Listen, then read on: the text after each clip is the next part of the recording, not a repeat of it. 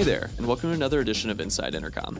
This week we're looking at something that's typically much easier said than done, becoming more impactful in the workplace without bending to the call of 60 to 80-hour work weeks. To give us some insight into how we can actually make that happen, I'll be joined by Edmund Lau, an engineer working on user growth and engagement at Quip, a workplace productivity tool. Following stints at Google and then a smaller startup, Edmund took a hiatus from the code base. He went out and picked the brains of engineering minds at places like Dropbox, Airbnb, Lyft, Square, and more about how they solve problems and ultimately what separated the best engineers behind those end solutions.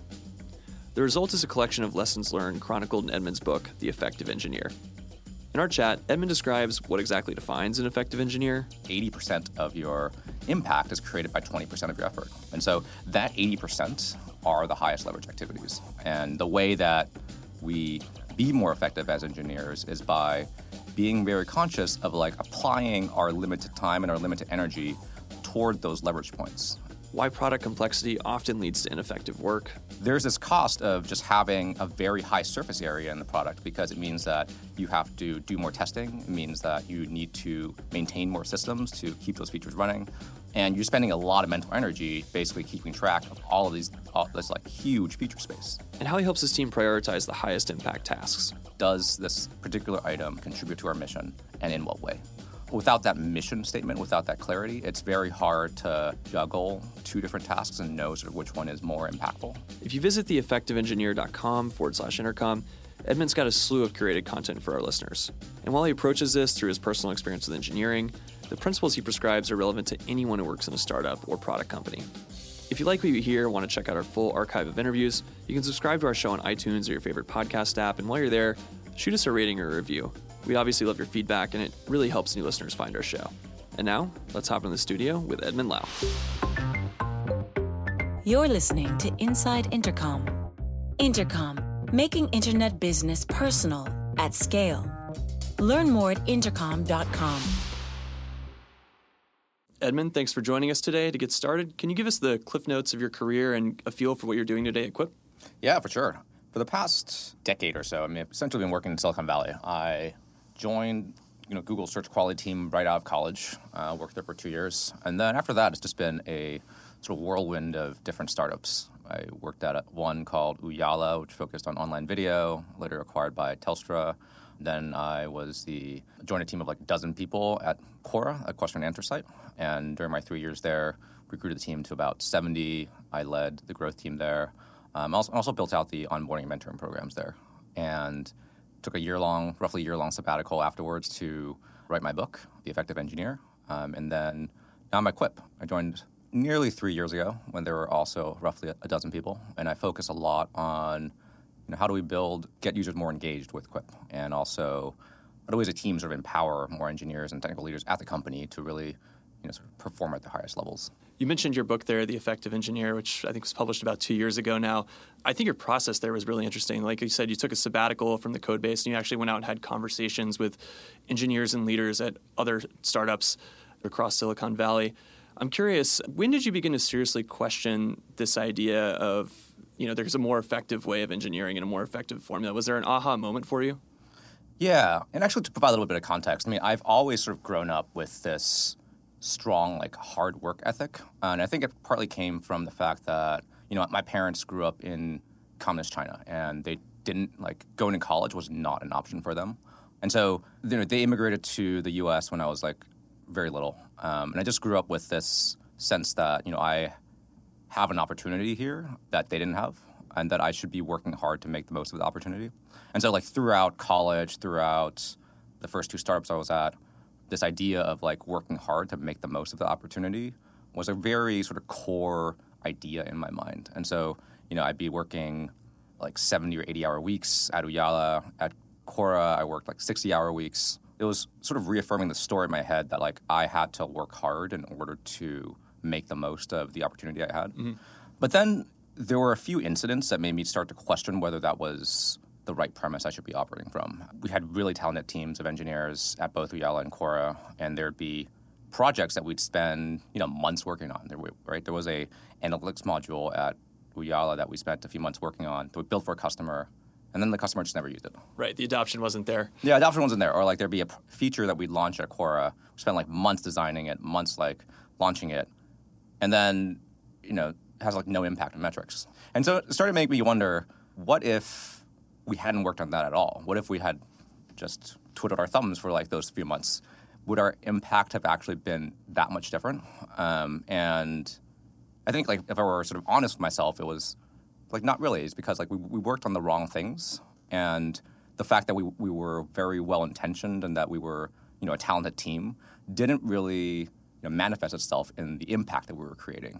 And so I knew that there was like a missing variable there. There was something else that we should be paying attention to, and that's sort of what got me into this quest to like figure out like what is it that makes an engineer more effective. Right. So you sort of step back and retrace your steps almost. Yeah, exactly. And so you've got this framework that was a product of that investigation called Leverage. How do you define that, and how did you come to the conclusion that it was the most effective metric for what you were seeking to measure?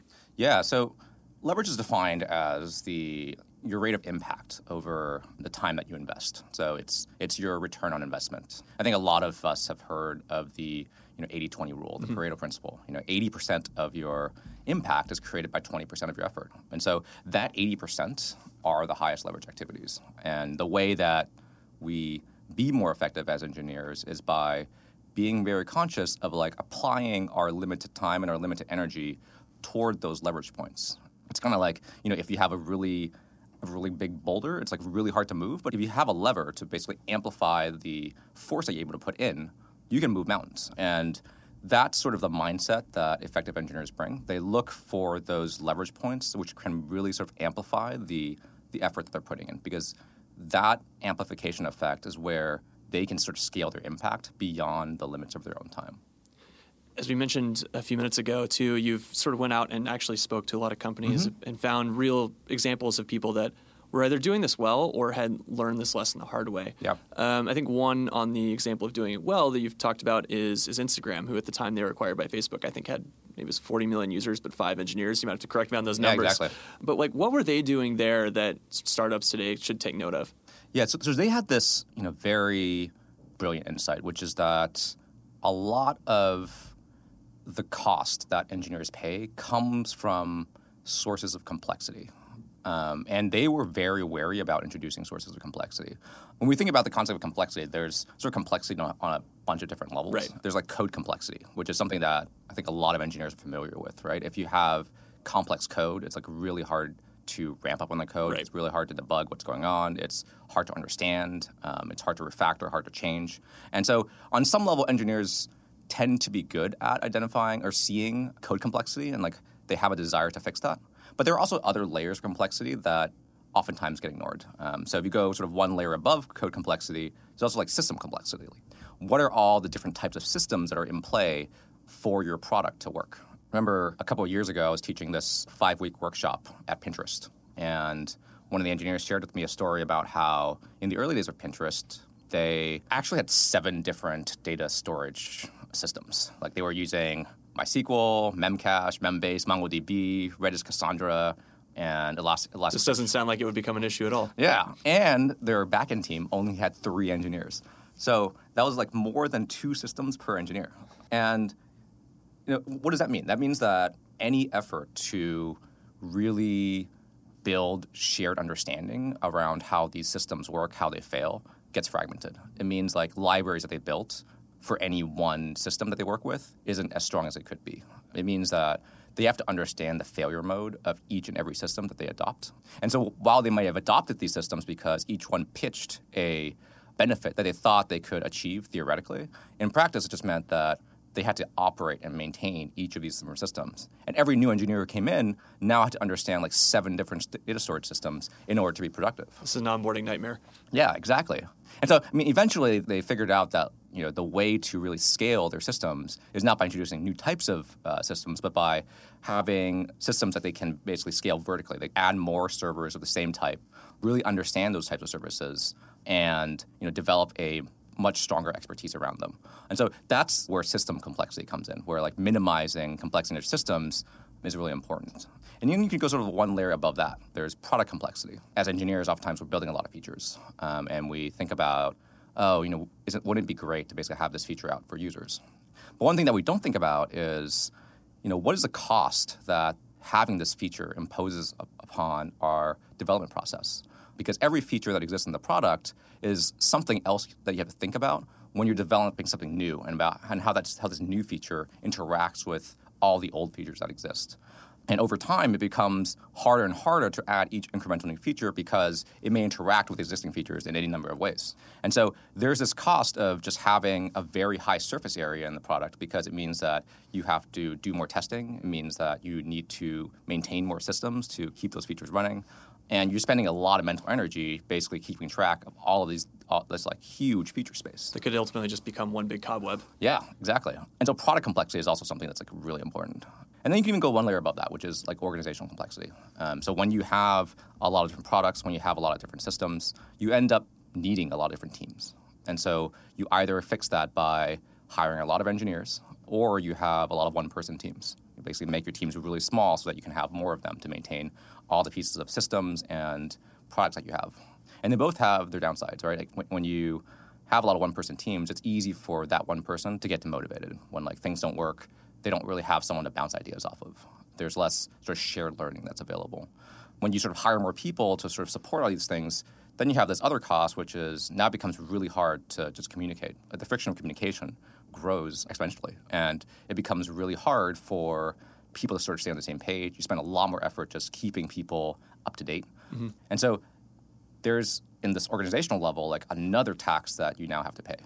And so if you're not conscious about all these sources of complexity, you end up introducing these taxes on your development process. You introduce these burdens that you need to basically pay whenever you operate your service. And so going back to Instagram, like what they did really well was they would ask for any design that someone came up with, is this the simplest thing? They had a mantra, which was like, do the simplest thing first. And so they would be constantly be challenging themselves, and they would have posters saying, like, do the simple thing. They would be challenge themselves in design reviews, like, is the solution you're describing the simplest thing that we could build? Because they recognized that every piece of complexity they introduced was another potential fire that they would have to put out. And with a 5-person engineering team, if they were fighting fires all the time, they wouldn't be able to actually build and grow their product. Right.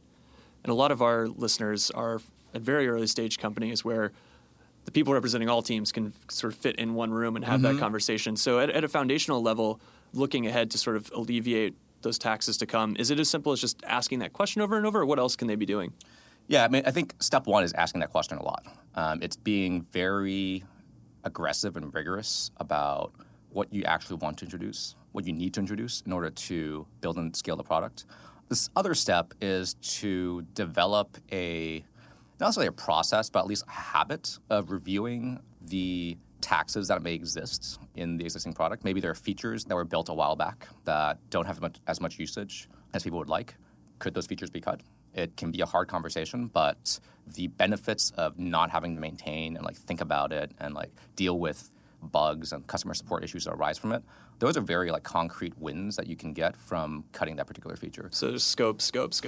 Yeah, and I mean scope, just review. Think about, in a typical week, how much of your mental headspace is spent on dealing and maintaining all of these different systems that you might have, or all these different features that you might have, and really be introspective and ask yourself, is it actually worth the time that you're putting in to actually maintain all these different pieces? So that plays in really nicely to another aspect of this whole equation, which is prioritization. Huge challenge at every startup. How do you keep your teams focused on high-impact projects as opposed to either snacking on something that's sort of low effort that chips away at a problem but is very low impact, or even juggling too many of these high-priority things at one time, thus nothing ever getting done? Yeah, it's a very hard problem. And I think there are a few different ways that I found effective at approaching it. I think the first, at a very high level, even articulating a mission statement is something that can be very grounding and very clarifying for the team. On the enterprise engagement team at Quip, which I lead, we went through an exercise where we articulated, what our mission was on the team. And it's to, systematically accelerate the adoption of Quip and unlock its value for our users. And that type of clarity helps us decide, what we should be focusing on and what things we're not responsible for. And knowing that means that now we have this lens to sort of view all the tasks on our task list. Does this particular item, does it contribute to our mission, and in what way? without that mission statement, without that clarity, it's very hard to juggle two different tasks and know sort of which one is more impactful. Right.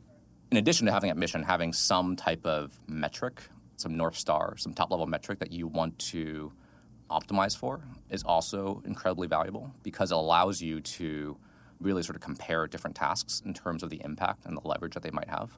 And so we also spend a lot of time, both at Quora and at Quip, just developing that top-level metric. Like, what is that North Star that we want to use to evaluate the impact of all the tasks that we're working on? And that's across teams, too, not just engineering, right? Yeah, across teams, too. And especially introducing that metric as a language that you can use to talk with non-engineering teams is actually extremely helpful because then it allows even people in other functions like customer success to start to quantify the impact that they have in terms of this like top-level metric. And it also means that engineering can then decide, okay, if we invest in more tools to make customer success more effective, what is the payoff of that versus sort of other changes we make in the product? So having this sort of single language that you can use to compare across just a variety of different aspects of work that you might do as an engineer becomes incredibly empowering because it gives you that framework for just thinking about all the different things. Just before we continue with today's episode, I wanted to let you know about Offscript. It's a new series of candid conversations with Intercom leadership all about the extraordinary AI-driven transformation we're currently experiencing. Episode 1 is on our YouTube channel right now. Here's a teaser of what you can expect. I don't want to come across as overly dramatic, but for every single tech company, this is an adapt or die moment. It's inevitable that all businesses are going to go AI first. It's just a matter of time. In this post-AI world, new companies will rise, old companies will fall. Of course, some of these new companies will flame out. Some old companies will pivot successfully too. I don't think any of us could see a world where this wasn't going to be one of the biggest changes in the customer service landscape ever. The world we care about is customer service, and it's so patently obvious that the old way will be quickly obsolete. We're racing hard to build a future which will result in better experiences and results for our customers and businesses too. It's not just a product change, it's a mindset change. Let's make space to talk about all of this. We have so much we want to share. We want to explore these ideas in the open. We want to provoke new ones in you. We want to learn from your reaction. You just click the kind of like big stupid go button, right, and see what happens. Welcome to Offscript. That's all to come on Offscript. The first episode is out now. You can watch it on Intercom's YouTube channel and we'll bring you audio versions of the episodes right here. Now, back to today's episode. When it comes to supporting that mission specifically, thinking about your engineering team, is there a set of values that you guys have at Quip? And we have sort of things on writing that, yes, they're on posters and it's a stereotypical thing, but they're a little bit more meaningful than that, like do less better, think big and horizontally, be deliberate, take ownership. Yeah. Do you guys have anything like that in place? Yeah, I mean, it might be helpful to share maybe some of the values that we share on the enterprise engagement team. One is just like always be experimenting. So for us, because we're focusing heavily on growth, experiments are where we can really connect the ideas that we have with actual impact on users. And also the launching of those experiments that finally sort of connect the work that we do with actually meaningful impact on the numbers. And so this idea of always be experimenting, of building a cadence of experimentation, that's something that's like incredibly important on our team. Another is just building intuition by validating hypotheses. So for every experiment that we do, we take the time to actually formulate a hypothesis around what users are doing or around sort of what we expect to change. And the experiment should either confirm, build confidence around the hypothesis, or it should invalidate it. Essentially applying the scientific method to our experiments. Each time we run an experiment, we make sure that we're actually learning something. We make sure that we've constructed an argument for why this experiment could have meaningful impact on numbers. And then through the experiment, we develop a much stronger understanding of whether that's true or whether that's not true. And then we can also decide whether we should continue investing in that area in the future. Another important value on the team is just do the simple thing, sort of very similar to the value that Mike Krieger and Instagram had in the early days. Because we have a pretty small team. Like Quip in total only has maybe like 20 engineers. And so being strategic about which corners that we can cut in order to build the minimal viable product is super important because we want to basically learn as much as quickly as possible. And it's only by aggressively sort of cutting parts of the product of like a test that aren't necessarily needed that we can basically optimize for our own learning. You mentioned the MVP there. How exactly do you define what's reached that threshold of viability? It's really sort of like the smallest unit where you feel like you can learn something from that product that you're building. So actually about a little less than a year and a half ago, we did a redesign of Quip. And one tool that my team used was actually, we called it continuous user testing. So we would gather around every week and have this movie time where we weren't actually watching movies, but we were watching videos of user tests. Our basic flow would look like we would make some hypothesis about this redesign that we were doing. We would build out a small part of this redesign, and then we would share a link to this new version of the product on usertesting.com. And within an hour, we basically get back videos of users self-narrating their usage of the product. And that was incredibly valuable just to have that like short feedback cycle, but also that detailed qualitative feedback about what made sense, what didn't make sense, and see them interacting with the product on the screen. And at our peak, like we were running like 12 user tests a week. And it just gave a lot of information that we couldn't have gotten nearly as quickly with just like a numerical A/B test. Right. And on each iteration, we would sort of try to identify, what's the core thing that we want to test that we're not sure about, and design a user test around it. And so every time we ran on one of these tests, we built a lot more intuition about which things seemed to be working, which things didn't seem to be working. And we were able to iterate like really quickly just by doing that. When you're doing these iterations, looking at teams other than your own that are maybe less effective, do you see often that the hypothesis they're looking to test can actually be stripped down a few levels, and there's smaller tests they should be running to support that? I think there's a story in your book regarding Etsy in that manner. Yeah, so the Etsy story is actually pretty fascinating. They, at one point, wanted to introduce infinite scrolling into their search results page. And they built it out. They spent like a few months building it out, in fact. And then when they actually finally decided to test it, they found that it actually like hurt their revenue. Like it didn't actually have the positive impact that they thought it would. And so they spent a lot of time trying to figure out like why that was the case, and also whether they could have figured that out sooner. And in their sort of like retrospective process, they realized that they could have actually decomposed infinite scrolling into smaller testable hypotheses, and that would have helped them spend less time on this area. So for instance, one hypothesis of infinite scrolling is that by showing more search results to users, they would buy more. But you can easily test that out by just increasing the number of results on the search results page. And so they ran that simple experiment, and they found that it did not actually increase revenue. Similarly, the other hypothesis was that, infinite scrolling is faster, right? People can see more results faster. And so they got a little creative to try to understand how latency affected revenue. And they did that by actually running an experiment where they introduced latency. Since it was a lot more work to actually make the page faster, they did a comparison where, what if we introduced additional latency to the search results page? How would that affect revenue? And in fact, like neither of those two experiments gave them confidence that infinite scrolling would have worked. And so had they actually built out those two experiments initially, tested out those two hypotheses initially, they would have saved a lot more time from having made that investment to build infinite scrolling. And that's a very common lesson that I think a lot of engineering teams can learn as well. Like how can we decompose our hypotheses into smaller ones that we can incrementally test? Because if testing a hypothesis takes months, you're losing out on a lot of potential learning there. If you can reduce it down to maybe even a week or maybe even less, then all of that learning will compound and will inform the future versions of the test that you're going to run. We've talked a lot about stories and lessons inside of software, but I know one thing that you're a big proponent of when it comes to actually increasing your leverage in the workplace is learning outside of the workplace. And I know you studied things like productivity, team building, psychology, self-help, et cetera. I'm curious, like what lessons, maybe more on the unconventional side, have you learned there that can actually be applied inward to engineering work? Yeah. So I read a lot of books. Like I try to read maybe on average like a book a week. And I think one of the biggest lessons I've learned in this category of sort of self-improvement and sort of business books is really the importance of being mindful of your own energy levels. So there are a lot of scientific studies around willpower, like your ability to say yes to the things that you want and say no to things that you shouldn't be doing. And the amount of willpower that you have depletes as the day goes on. And so how do we use that learning to our own benefit?